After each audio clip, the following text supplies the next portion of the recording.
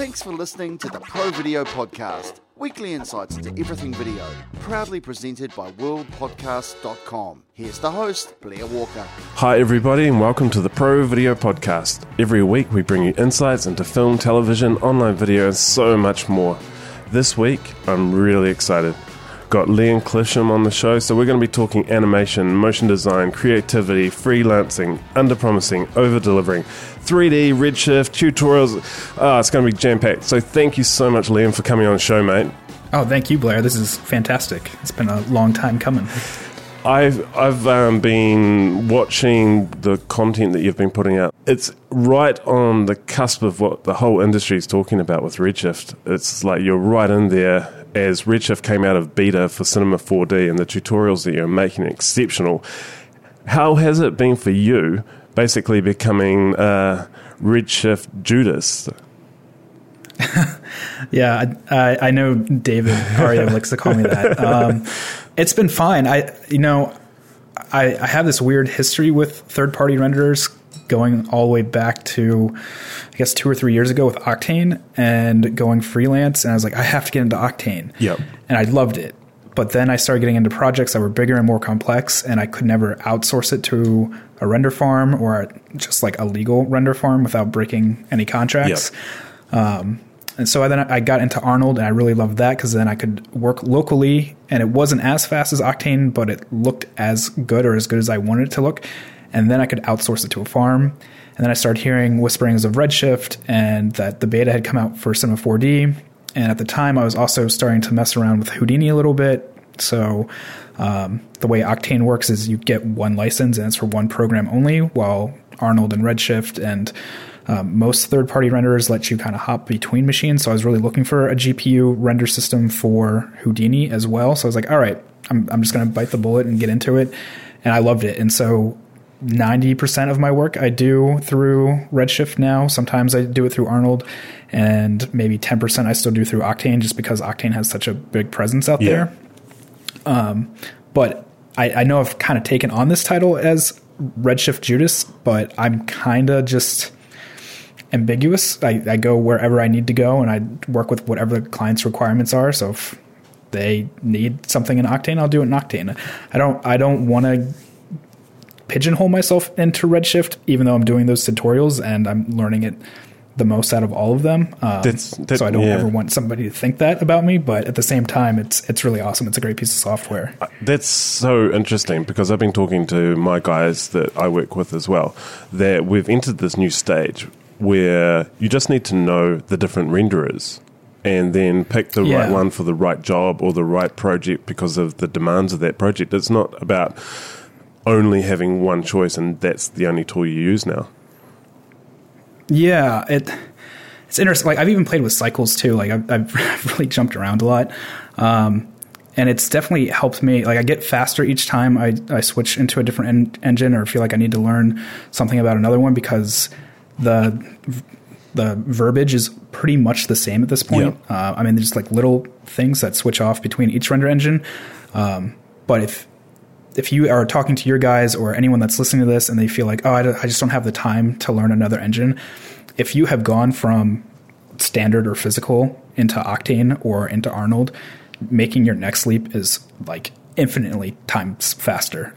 I probably picked it up in a third of the time that it took me to learn Octane the first time. Yeah, it's when I learnt 3D, it was this program called Electric Image, and that was in my first couple of years. And then I learnt Maya, potato.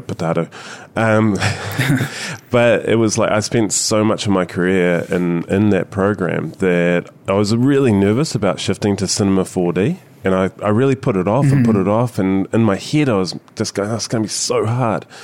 And then I just bit the bullet, because for motion design, it was just an obvious choice. And I was so surprised that within a couple of hours, it felt okay, because I just had to find where and how that did it differently to Maya. And I think it's the same with the render engines. It's just understanding, because they all have similarities, but they might just use different wording or have it in a different place for those particular buttons, you know? Yeah. I've noticed that too, especially getting into like nodes with Houdini and hopping into Nuke or Fusion too, that it's at this weird point in the industry where everything's deviating, but it's all coming together too, just because the language is pretty much merging across all the software. Do you find that too? That it's totally. Like, there's all these choices, but then at the same time, all the choices are almost the same. They're just doing different things. Yeah. It used to be, I don't know, about 8 years ago, I felt that because I was learning Nuke and After Effects, I'd always used After Effects. But the same with color grading and just the workflows, you had to make a decision of like what your project's workflow was going to be and know exactly where it was going to be, because you couldn't pull it out and do it somewhere else. And now I feel like I don't feel as trapped. I feel pretty secure in that, like, I'm not going to dig myself into a corner that I can't get out of. Mm-hmm. Yeah. Yeah, I feel that way too. Like, my background, I started out of college working for Discovery Communications here in the States. And as a graphic designer, everyone there... Oh, sorry, you cut out for a second. As a graphic designer? Is that right? As a motion designer. So my background, I have a bachelor's in graphic design.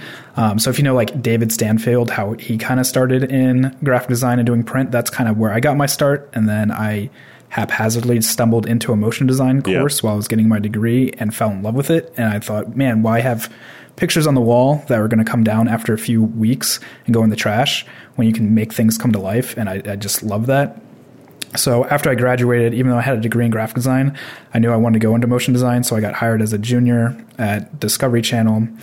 And so talking about workflow, they were like an all Avid system there. But I had been learning Premiere and everything. And once I started sitting down with those editors and started learning a little bit of Avid and what they were doing, I started realizing, I'm not so trapped in this ecosystem. Like everything speaks the same as long as you can like find that one translation between everything. Yeah. So kind of like Octane and like curves and like dirt shaders and things like that. You just got to find those little things that sync up, and then you're fine. It isn't as hard as people make it out to be. Yeah. How long were you at Discovery for? I was there almost a year. So I have this like weird background of I went to college and then I dropped out for like 4 years. I just liked going out with girls and partying too much and realized it wasn't really the scene for me. And then I guess around 2008 when the economy started to turn here in the States and I guess internationally too, I decided I should probably go back to college and finish my degree. So then I went back and was freelancing and got married during that time too and had kids. So it was like this whole like big 4-year span of life changes and finishing college and all that. So I like while I should have been a junior at a company back in like 2003, 2004, I didn't actually graduate from college until about 2014.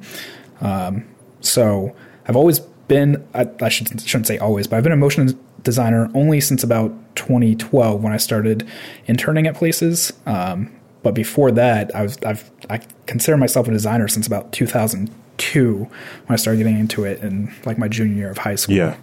I always say to people, I want to see the graphic design for a motion designer because making it move, it doesn't matter how you move it if it looks like crap. It really doesn't matter. Yeah. Like I went and saw Coco this morning and I noticed that with some of the trailers where it's just like I lost my attention about 10 seconds in just because like either the color grading was bad or like the design was off on one of the sequences. It's just like, okay, I'm going to just not pay attention to this anymore. Yeah. I feel like that's for everything now. If you don't have a good baseline of design, whether it's print or online or video or wherever, it's just going to fail. Yeah, and there's so many different disciplines within motion that we have to educate and really think about and inject into our work. So color grading, just color theory, such a massive topic on its own if you really dive into it. But I think that there's this layer of knowledge that will do you well in your career. Like you just got to get that that first thick little layer of knowledge when it comes to color and working with it. And you can always deep dive into it more. There's always more to learn, but applying that, because I've talked to a lot of motion designers who are a bit fearful about doing color and saying that I'm a colorist, and it's, well, you're not a colorist, but you can do color grading. There's a real difference. Yeah. I think that's the same thing with 3D, you know? It's like people are like, well, I'm not a 3D motion designer because I don't know how to model or texture or, you know, I'm like, but as a motion designer, you can just learn that layer of Cinema 4D just to get it done, where you can bring a model in, bring in some lights, throw some textures on it and get what you need out and then do your comping. I think, I just love for people to break that fear barrier. Yeah. So I'm a big fan of the 80-20 rule. Do you know what the 80-20 rule is? You can get 80% of the way in 20% of the time, and the last 20% is the hardest 80 to do. Yeah, so I kind of do that with like faking it till I make it. So like nice. 20% of what I do is just like completely asinine and faking it, and I really have no way to do it. But 80% of what comes out of that is always awesome, and I'm glad I took it on. So it's kind of like 20% of what I do every day or like every project is definitely fearful and scary, but then the 80% of the work that comes out of that is just awesome, and I'm glad I took those steps. And I think if everyone can think that way, like, all right, I've got this fear. If I can get past that, that's only going to be 20% of the project, and the other 80% of the project is going to be awesome. And it may or may not be real worthy, but who really cares? You're still going to advance as a person and a designer or in your career. So that I try to do that with every project. So if I can get 20% fear into it or something new out of it, I feel like the rest of the project's going to be awesome. That's awesome. That's really good to think of it in those terms, because I think with that approach, you're actually going to get further faster. Because it's so easy to procrastinate and not do something. So no, jump into it. I mean, I totally procrastinate. I don't have like any standardization workflow most of the time, like unless I'm working on a project. But like for my own stuff, I will totally go on Tumblr or Pinterest for way too long and get sucked down a rabbit hole and think, man, I wish I was like this, and the whole imposter syndrome thing. But then if I can get myself out of that hole, then I'm good to go. So if I can spend 20 or 30% of my week in a hole and then 70 to 80% making stuff, then, you know, I think I'm coming out ahead most of the time. Yeah, it's a pretty good ratio. I find that the easiest thing to kill procrastination is a deadline. Suddenly you jump in. I've noticed that too. Is it Alan Walker that has a podcast now? I just came across it, and he was doing something on like daily goals, or like setting a daily goal that has like an end goal in the long term. So you have like one end goal, but every day you have a goal that reaches towards that, even if it's just one thing. That way you're always making progress. Yeah. So it's like you're giving yourself a deadline every day for just something really small, and then it adds up to this really big thing at the end. And so that's been helping me a lot lately. Oh, cool. It's good to feel like you're actually chipping away and doing something. And it's hard when you're working on a big project to, you need those little milestones to keep you motivated. Mm-hmm. So I want to talk to you about basically putting all this training content online. I feel like for me, your exposure's really become a lot bigger in the recent couple of months. How have you felt that for yourself? Yeah, so I've had like this apex of exposure lately. Like I guess the tutorials have been really helping. I made a goal probably around like March of this year to go to at least 5 conferences and like make myself known. Yeah. Like not just in Twitter and all those social media places, but actually like put a face to my little avatar.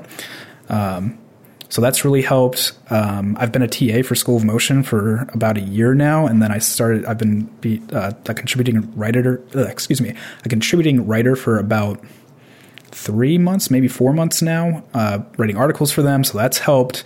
So really, in the past 4 to 6 months or so, it's like I was saying, it's been this apex of Redshift tutorials, getting really involved with articles on School of Motion, getting really involved with MoChat on Twitter, which is like a chat every Tuesday night at 9 Eastern Standard Time.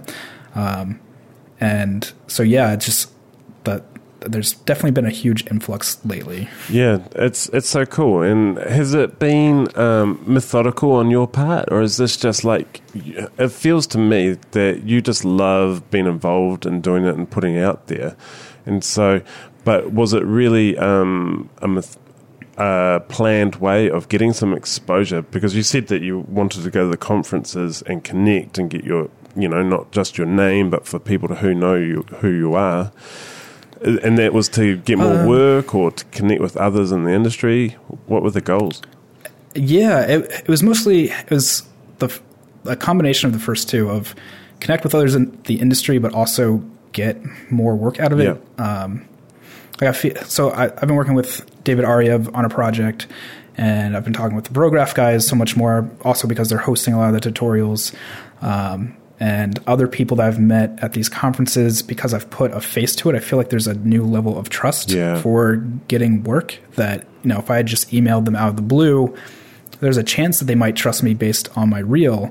If I say, hey, I met you at Blend, or hey, I met you at Half Res in Chicago, there's a likelihood that they'll remember who I am. And if I've kept up with them on MoChat, or if I kept up with them in Slack or wherever, then they're definitely going to remember me, and they're definitely going to know, oh, I definitely had beers with him at one of these places, and he's trustworthy, and he was fun, and the project's going to go smoothly. Well, like I was saying, if there's a reel, it's going to say I can do that work, but it's definitely not going to be the same level of trust. No. So to kind of answer your question, I never really do anything planned. I kind of just jump at things and hope for the best. Yeah. I know that's not a great idea, but it's worked out really well, and I think I just know how to pivot at the most appropriate times. Yeah. That's awesome. It's really awesome. Do you think, reflecting back on the last 6 months or even the last year, that you can sort of see the outcomes of doing that? Like, are there specific jobs that you're working on that wouldn't have happened otherwise? Yeah, I've definitely gotten a lot more inquiries lately. They haven't all panned out. Just I've noticed that the more inquiries I've gotten because of doing this work, and people will say, "Hey, I saw you on this. Do you want to help me do this projection mapping project?" And then I'll send them a quote on it, and like, "Oh, I didn't realize it costs that much."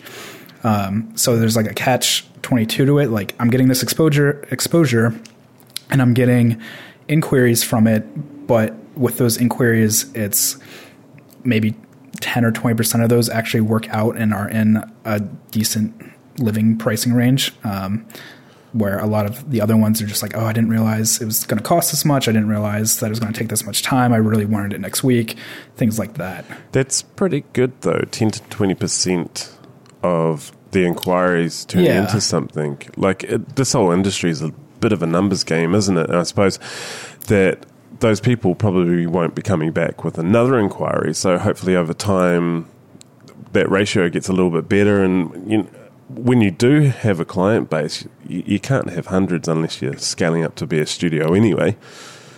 Right. So that sounds like positive outcomes, really. Yeah. Overall, it's positive. When I think about it, though, it kind of gets depressing as like a time sink of, man, I have to write up another proposal, and is this actually going to go somewhere? And I know that's the whole numbers game of the industry. Yeah. So yeah, it's definitely like that balance of, man, this is great because I can say I've increased revenue maybe 10% from getting myself out there more. But at the same time, how much time have I lost bidding on these things that never actually came to fruition? Yeah. You know?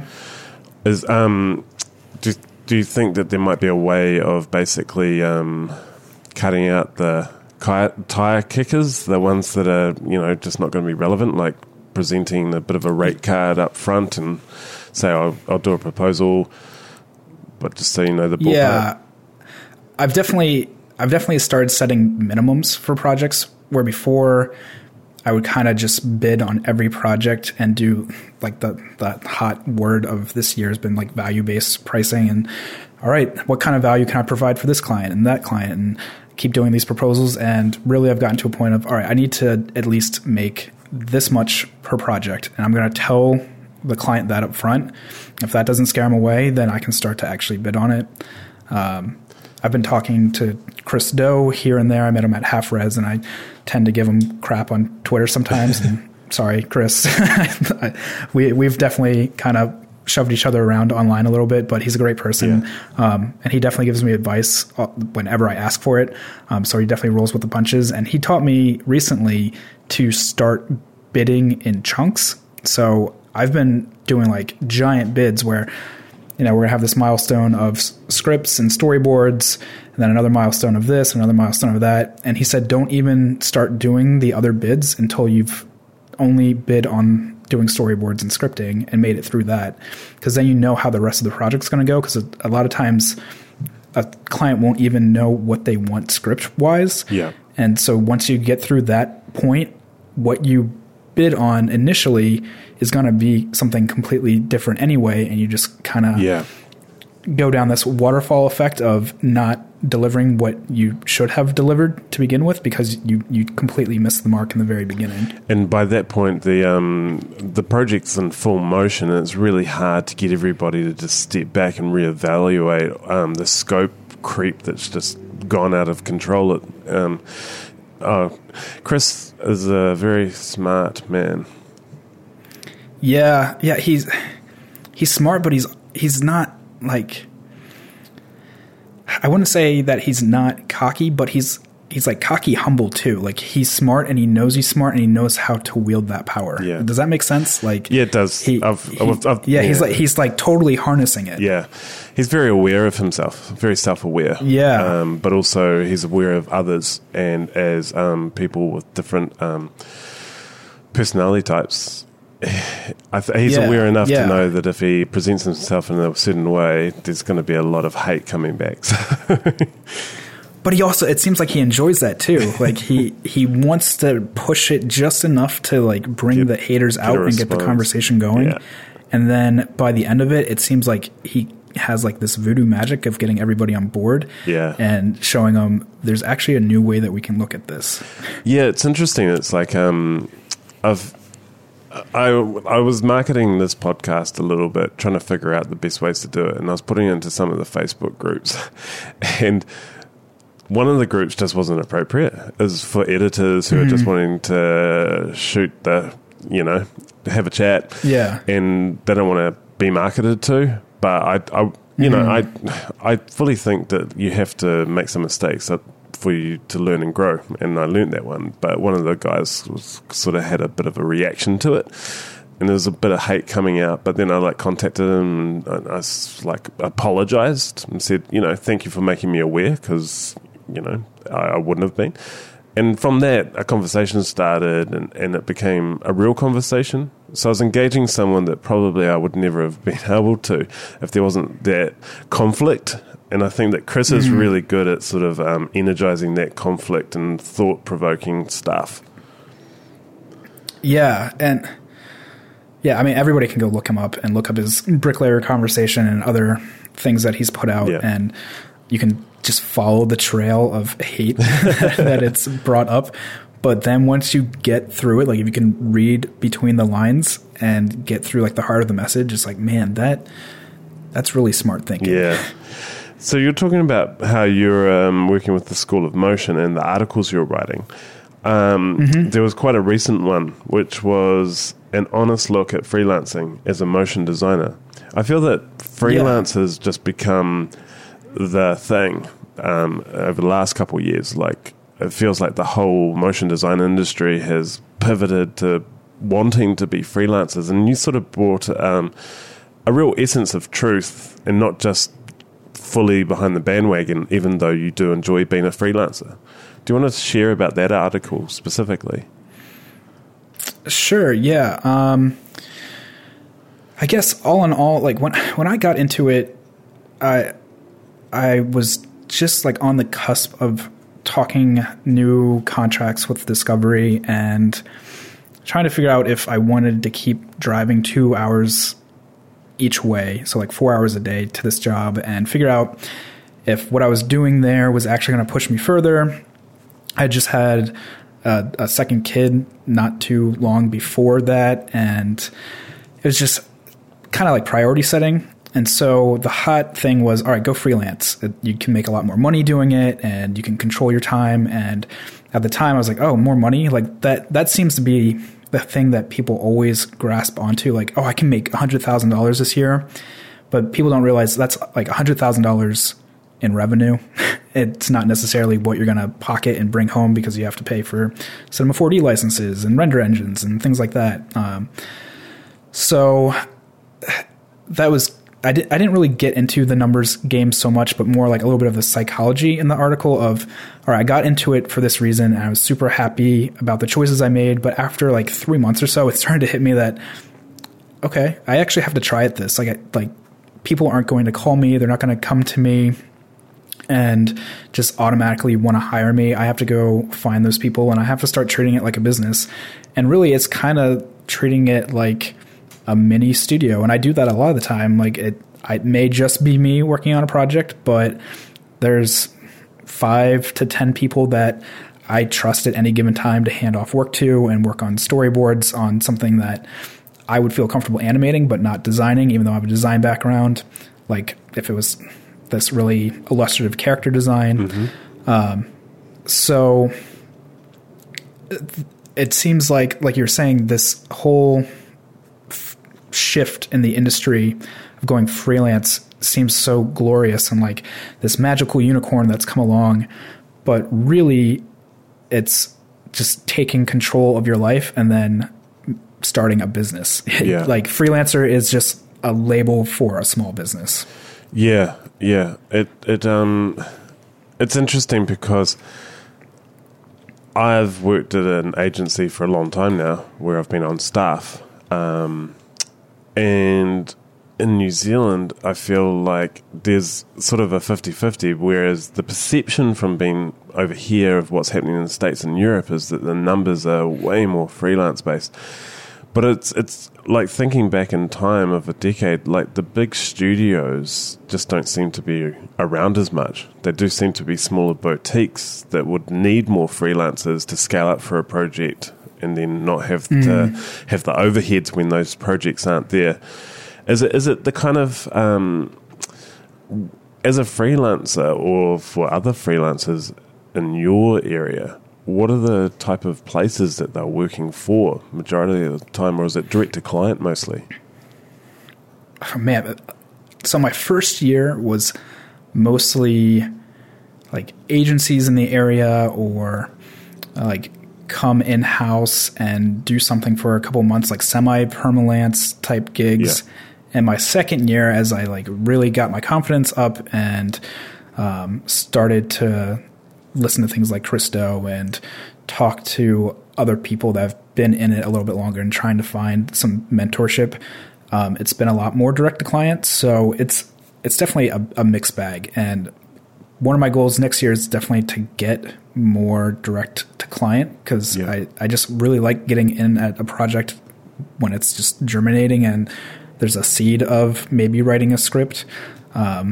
Just because you can talk to everybody when it's fresh and it hasn't passed through 3 different groups of people, from an exec to an ad agency to maybe a small studio that got outsourced by that ad agency. That small agency brought you in to help on this one specific part, So, yeah, I guess it's definitely a mixed bag depending on where you are here in the States. But for me, it was all agency work, or like 90% agency work in the beginning. And this year's been about a 50-50 split, maybe 60-40 split. And do you think there's a bit of a trend that started up as well with companies and brands having their own motion departments as well? Have you seen a bit of an increase in that happening too? Yeah. Surprisingly, the companies that you hear about that are going a little bit more in-house seem to also be hiring freelancers more. Do you see that too? Like that's what I'm noticing. Yeah, well, I suppose it's kind of it's similar to what agencies were all doing, where it used to be in the post facilities, 10 to 20 years ago. And then when you start your own thing up, you don't want to overcapitalize on it. So you might have a small team that you'd really want a small team that can do 50% of the work, or even less, and in those very early years, and still be outsourcing some work and bring freelancers in, get a gauge for it. There's a real understanding of how much actual profit is to go into a project, and so or come out of it really, and balancing those numbers of full-time staff versus freelance versus external. Yeah. Something that I've noticed, at least where I am, I'm in Maryland, so. We kind of have a small motion design industry, but I could probably also name everybody in the area on two hands. That is actually a freelance motion designer. Wow. I don't have that much, I wouldn't say competition, but also resources to bounce ideas off of. So if I hire people, they're usually remote. I have some people up in the Massachusetts, Boston area, and then some people in California, and just kind of floating all over the place because it's so limited in this area. But the thing that I'm noticing in this area, while all these in-house agencies have started to switch, or at least for me, just switch to direct to client, a lot of these direct to clients are first-time video people too. Like as much as video's blowing up, there's so many people that still haven't done video, so they're not realizing what they're getting into. Yeah, a lot of education there on your part to help them understand what the process is, and the decisions that need to be made at the right times, and the impacts of not making a decision early on that can blow out the budget later. Yeah. Yeah, it's what I've actually really enjoyed about being on the inside of an agency, where I can talk really open and honestly with the creators, with the producers, with the account service, with everybody, finance, I don't have to have this veil of, we'll make those changes, and you come in the morning and it'll be all sweet, and then you got 5 people working throughout the night. We don't have that, because we can discuss the impacts of decisions, and over time everybody's come to understand the workflows.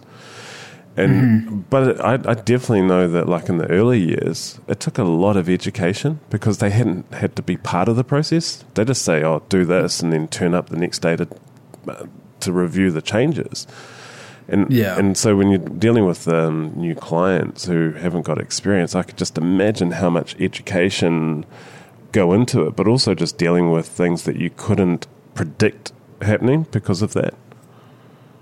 Yeah, it's crazy that as much video as people see every day, it's still just magic to them. It's they really have no concept of how many people are working on a film, because nobody stays and sits through the credits and sees that it's 10 minutes long now for Iron Man 5 or whatever's coming out, so when I tell them, I'm going to have to hire 8 other people to work on this with me, oh, you can't just do this on your own, not in the timeline that you want. It's totally Apple veil magic. I want to press a button and it's done.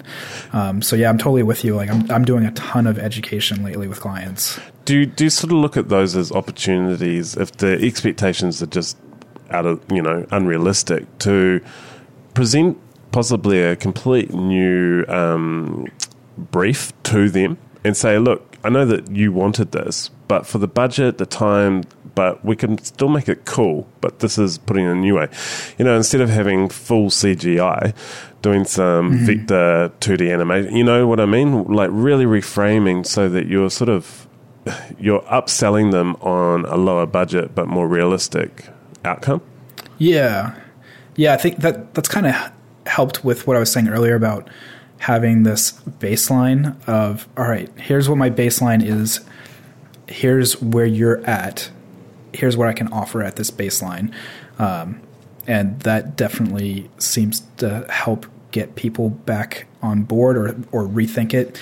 And sometimes it helps them out too, because sometimes my baseline is lower than what they had budgeted, but my initial quote was like twice as high as they budgeted. Yeah. So then they end up coming back and hearing what I can give them at a baseline, and then they can go to their executive or whoever and say, hey, we can actually come in under this, or we can use our budget and kind of find a happy medium. It may not be exactly what we thought we could get at that price, but we're definitely not scraping the bottom of the barrel. Yeah. That's when such a big part of what we do comes to the front, which is communication. That's really the key to unlocking successful projects is good communication. Yeah. I've had that be probably one of the best selling points and referrals from other clients that I've done projects for. Cool. I used to have a quote on my site from one project manager, and about a third of her referral quote was just communicating with me was very easy and straightforward, and made every process for the rest of the project easy and straightforward. Just because if you send an email that is 2 pages long, but the whole thing can be condensed down into 2 sentences, a client's going to much rather just read those 2 sentences and get through their day, even if it's bad news, than have to deal with 2 pages of text and convoluted topics and things like that. Yeah, definitely. Try and not use the jargon, put it into context that they can understand, make it short and sweet, but also give options too. It's something that I always really like to do. If something's not going to happen and it's just not going to happen, I really like to put forward a couple of options so that somebody doesn't feel trapped in a corner, just like we don't want to as well. Yeah, I do that when sending out bids now too. Oh, yeah. So I'll usually send out 3 just so they know where they can fall into different categories. But now that I've been thinking about breaking up projects into segments and bidding into different segments, I don't know if I'm going to keep doing that. I might just start with all right, let's start with script and storyboard, and then we'll move forward from there. Yeah. But I completely agree, especially when something has to change, then giving options like, okay, here's the bad news. Here are 3 ways we can combat it. Yeah. It's really cool talking with you, and I can hear that you're constantly just reevaluating how you work and how you structure projects and how you approach it, and it's just like what we do in our careers. You're constantly learning, and you have to keep reframing, otherwise, and growing. Otherwise, if you're stagnant, you're dead, really. Yeah, it's kind of like what you were asking me in the beginning, where I know I didn't plan most of this, and like going freelance, I kind of just jumped into it because it seemed exciting. I didn't have a bunch of money saved up going into it. And I just keep doing that. And, if, like you were saying, if you're not learning, whether it's even just the craft of motion design or editing or anything in video, you got to learn in business too. And if you're not, then you're dead. You're right. You're just, your company's going to fall off the radar, or you're not going to be helping your clients the way that you should be. Yeah. It's some really great stuff in there to think about. I totally agree with you too about, for me, based in New Zealand, it's a small market, like you were saying with where you are. The number of motion designers that are in Auckland and Wellington, is probably a couple of dozen, but the ones that are available for freelance is quite small. The ones that you can get them in, they know everything, away they go laughing. But it's, I basically a few years ago started Facebook groups and really trying to build them to try and have somewhere for, I was like, are there others out there too? Right. I wanted a home base that people might learn about over time and come and join and make themselves known, because, what you're talking about with a small facility at a company or an agency, we do need constant freelancers available. You never know exactly when, but if you're not in contact, then when you do need them, we're in real strife. So it's been good to build it that way, but I found myself wanting to connect with a global community that felt really close, but I was on the outside. And so that's what the podcast literally was for me. I wanted to be able to connect with people and have these conversations and get a perspective bigger than my own. Yeah. And Joey Corman from School of Motion talks about that too, and you've had him on the show. Yeah. That there is like this huge demand for freelancers, and nobody can ever find them. Yeah. Because everybody's schedule is always at different points. So that is one plus about jumping into freelancing, is that there is a huge demand for freelancing. You just have to make sure you look at it like a business and show your worth to these people. Otherwise, you can be a freelancer, you're just not going to get any jobs. Yeah, I'll caveat that you have to be decent or excellent. It's like, you still gotta get the skills and be capable. I don't think that places are desperate. So but it's not like crawling on the ground bleeding desperate. Yeah. But they're having trouble. Yeah, at the same time. Totally. Yeah. Good, solid freelancers that you can trust. And to be honest, I'm also not saying that you have to be the most amazing talent that, like, you know, Buck level. That's not true either. Yeah. As long as you got good, solid skills, you can do the job. Good communication, again, always key. And just be a good person. Yeah, that makes more difference than sometimes the work. Good communication, good person, delivers, does what they say they're going to. Yeah, it means a lot. Yeah, and it's like that thing I was saying with like my goal of going to 5 conferences. Like, I have met these people and I can show that I'm a good person and I can crack a joke sometimes, while you sitting there behind a computer who's never met them, they're super gambling on you because they've never met you. Yeah. Oh, you're totally spot on, man. Totally. And now it's time for the Pro Video Box. So, Liam, your Pro Video pick of the week, mate, what would that be? I would say, so Kerry Smith, who's also known as Division 5, has been doing these series for a long time, and he just put out his 7th chapter, and it is phenomenal. I watched it all in 3 days. Nice. I loved it. Excellent pick. Everyone's been hanging out for this to come out last week. Yeah, and that particular content with Division 5, you know, it's not like there's 100 titles in there. It's literally number 7. But it's just really different to everything else that you find on the internet when it comes to education, really. Yeah, I think this most recent one, and maybe he did it with the last chapter too, but he's been calling it a masterclass, and it is definitely a masterclass. And not to give too much away, but he even goes into his failings of one of the projects, and you don't get that. Like, most of the time in a tutorial or a course that you take online, it's just, how do you do this? Yeah. How do you take this to the next level? How do you take it to the next level? But for me, in my experience, I learned the most from my own failings, and then seeing other people talk about their shortcomings and what they failed at. Just it feels so much more personalized, so you can own that knowledge so much deeper. Yeah, no, really good point. I've tried to sort of have those conversations on these shows as well, because that is just the process, and it's not failing, it's creative development, you know, and it's what you do with that experience, what you take out of it, how you grow from it, that's really the key importance. But yeah, awesome pick, man. Mine's going to be 1Password. So there's lots of other ones out there, but 1Password is the password manager I've been using for a long time. The reason I do this is I can never remember serials and logins, and you want to be safe and secure.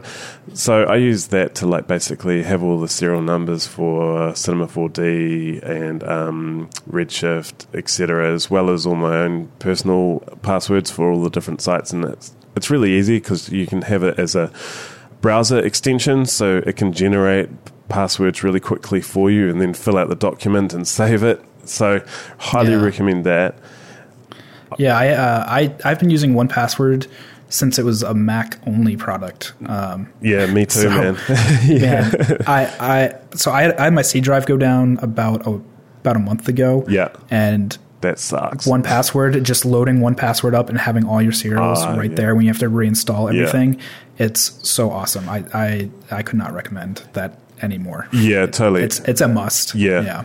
Because mine syncs up with Dropbox. So the first thing you do is download and install Dropbox, get your 1Password, and then you can rebuild from there really quick. Yeah, totally. Yeah. Also, I keep it for my parents and my wife and my in-laws, all their passwords. So I'll have my mother-in-law ring me up and it's like, iTunes, all the app stores asking me for a password. What is it? Give me a sec, I'll have a look and I'll flick it through to you in an email. It's good to sort of get yourself organized. So, inspirational video. What would be your inspirational video? So I don't really have one inspirational video, but I have like a list of people that I kind of want to give shout outs to. Cool. Is that okay? Yeah, man. For sure. Okay. Well, yeah, because I see so many videos that they start to blend together, but I've been very conscious about writing people's names down that inspire me or studios. That's awesome. So one is Mark Fancher, and if you listen to the Brograph podcast, he's known as Houdini Mark. He was a student of mine when I've been teaching School of Motion Design Bootcamp, and I found out that he knows Houdini, and hence Houdini Mark. And he's kind of been my teaching assistant as I've been learning Houdini, and he's just been churning out work lately that's been really awesome. So he's kind of like this unknown that I really have been trying to get in front of more people because he just has a quality that you can't really find out of most people, especially knowing Houdini. Another few studios that have really been impressing me lately are Already Been Chewed. They're out of Texas. Man vs. Machine, a lot of people know them, but they've been a huge influence on me lately. Axis Banza, which is Intagma, if you've ever seen them on Vimeo for doing Houdini tutorials, that's their actual studio. Oddfellows for 2D work, they always just kill it. And then David Ariev, who was just on the show a few weeks back, he's always an inspiration for me, even though we're friends and I do work with him. He's got this quality about him that always inspires me. Nice. Such a good list. I'm going to share for my inspirational video Senshoot out of Germany, a recent piece of work from them, which is ENBW Güterstoff, German, I'm thinking. Okay. Yeah, I'll have to check them out. I haven't heard of them. Senshoot do amazing design work, and my friend Adrian Lawrence, who was on the show early, he worked there when he was in Germany for a bit. But this video is a funny CGI animation film, and it's for a green energy company, and we'll have the link to this and all the other links on this episode and also on our website. So check out these videos and the links to all these people and what we've been talking about today. But this particular video is really quite funny. It's got a wire and two birds, an owl and another bird sitting on the wire, and then they get buzzed, and then they're like basically high, and then this pigeon comes along and it gets high as well off it, and then the squirrel's running along another one, and the pigeon's hallucinating that the squirrel's a cat. And then the squirrel jumps on the wire and gets buzzed as well, and it's high. And then suddenly it's like thinks that it can fly, and then it's really funny, well done, and it's like photorealistic creature design, but there's some swearing in it. And this is for a green energy company. I just thought it's quite cool that advertising is just taking this bizarre kind of, I don't know, humor that resonated well with me anyway. So check that out. Yeah.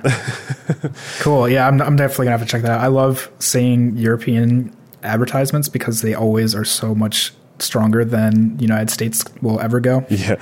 It's kind of like watching Japanese reality shows. Anything. It's like I saw one last week.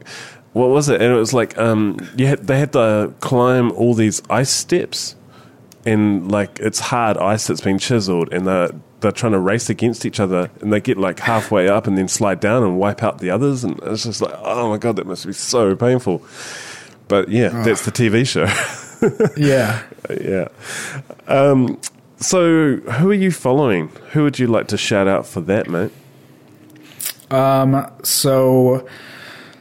Besides everyone that I already listed, I would like to shout out Ryan Summers. Do you know who Ryan Summers is? Yeah, definitely. Yeah, man.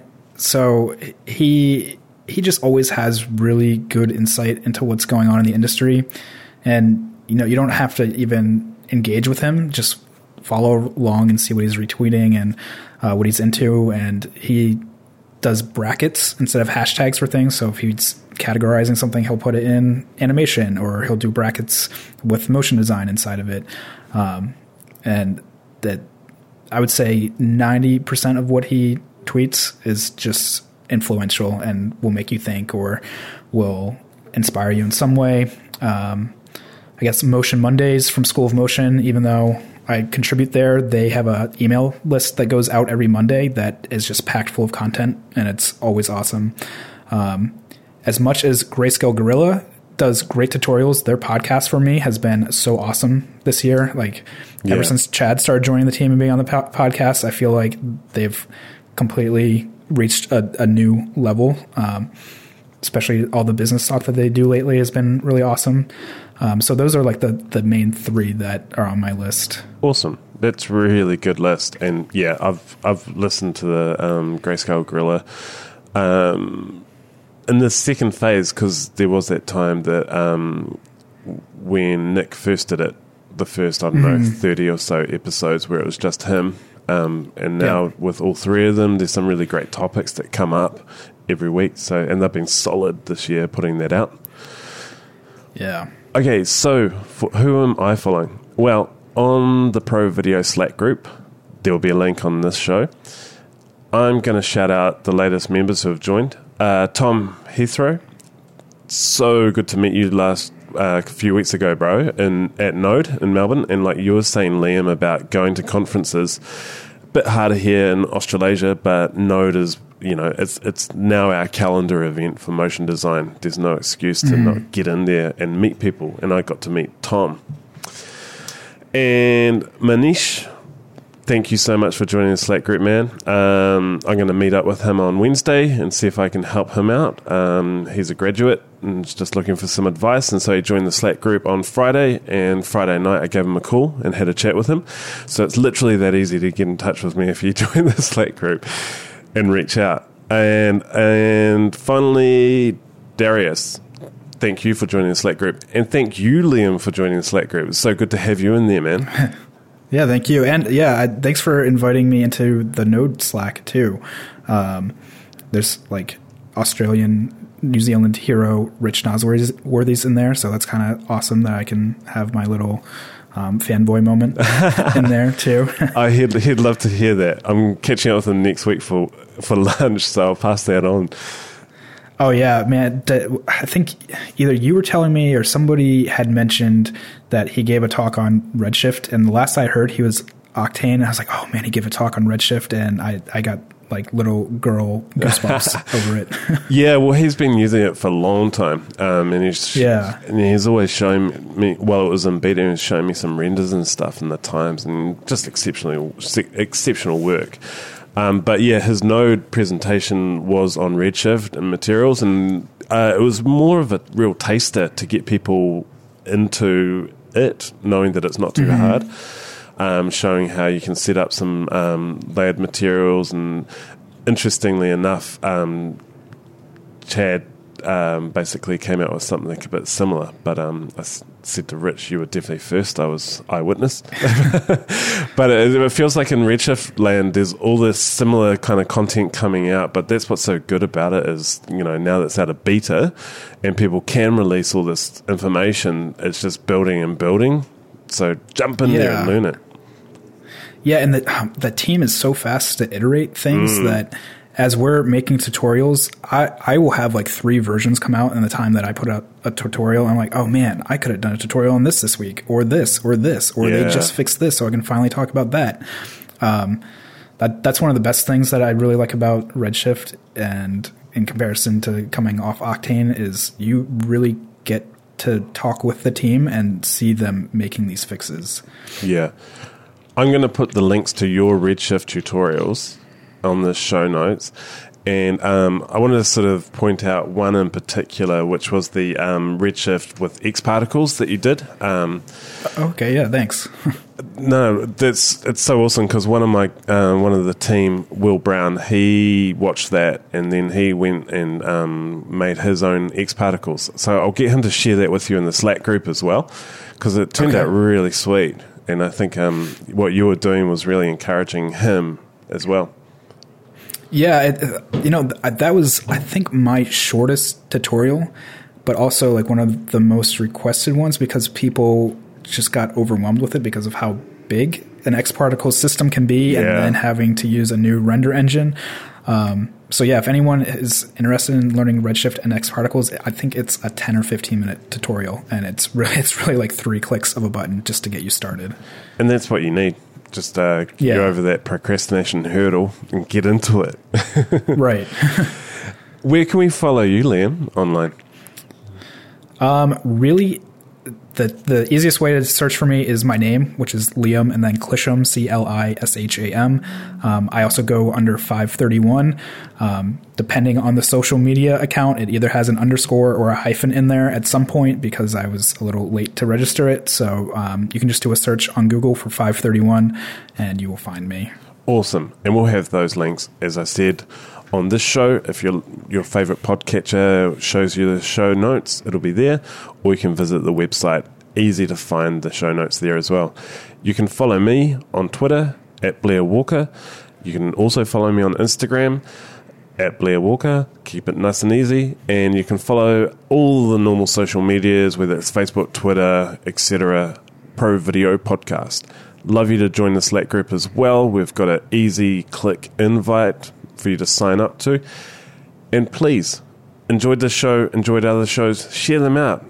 That would be so amazing for me. And join the Slack groups, reach out to me, and let's start chatting. And maybe you would like to be on the show. I'd love to have you. So let's start chatting. Liam, thank you so much, mate, for being on the show. It's been an absolute pleasure to have you on, man. Oh, yeah, Blair, thank you. Thank you for inviting me and letting me talk to your audience. I'm just so grateful that this community is so giving and passionate, and it feels genuinely, how do I say, almost tribal. It doesn't, the distance doesn't really equate when we're talking about motion and we're all chatting online anymore. Yeah, it's very easy to connect with people now, and like you were saying, I don't ever feel like I'm working alone, even though I'm always working alone. Does that make sense? It totally makes sense to me, man, because it was such a different ecosystem for me 10 years ago. I was literally alone. I didn't even know who was out there doing my role in the local industry, let alone the global industry. And now there's no reason to be isolated. It's just to put a bit of effort and connect and start chatting. Mm-hmm. Yeah. Again, thank you so much, and thank you guys and girls for listening. Really appreciate you coming and listening. Sorry, did you want to say something, Liam? Oh, I was just going to say thank you again. Oh, thanks, bro. I'm going to have to hit you and the Brograph boys. I'm planning to have you guys on a few times, so I look forward to sort of planning what we might be able to do next one, because I do interview style podcasts like this, but I also really like to do topical ones too. Mm-hmm. So we'll have to figure out a topical one in the future to get everyone back on to the Pro Video Podcast. Oh, yeah, definitely. I'd love to. Awesome. All right. Well, thank you, Liam, and thank everybody. For a podcaster, I can't really speak. Thanks, everybody, for listening. Catch you next time. Bye. Join the conversation on Facebook, Instagram, or Twitter at Pro Video Podcast. Please subscribe, rate, and leave a review on iTunes.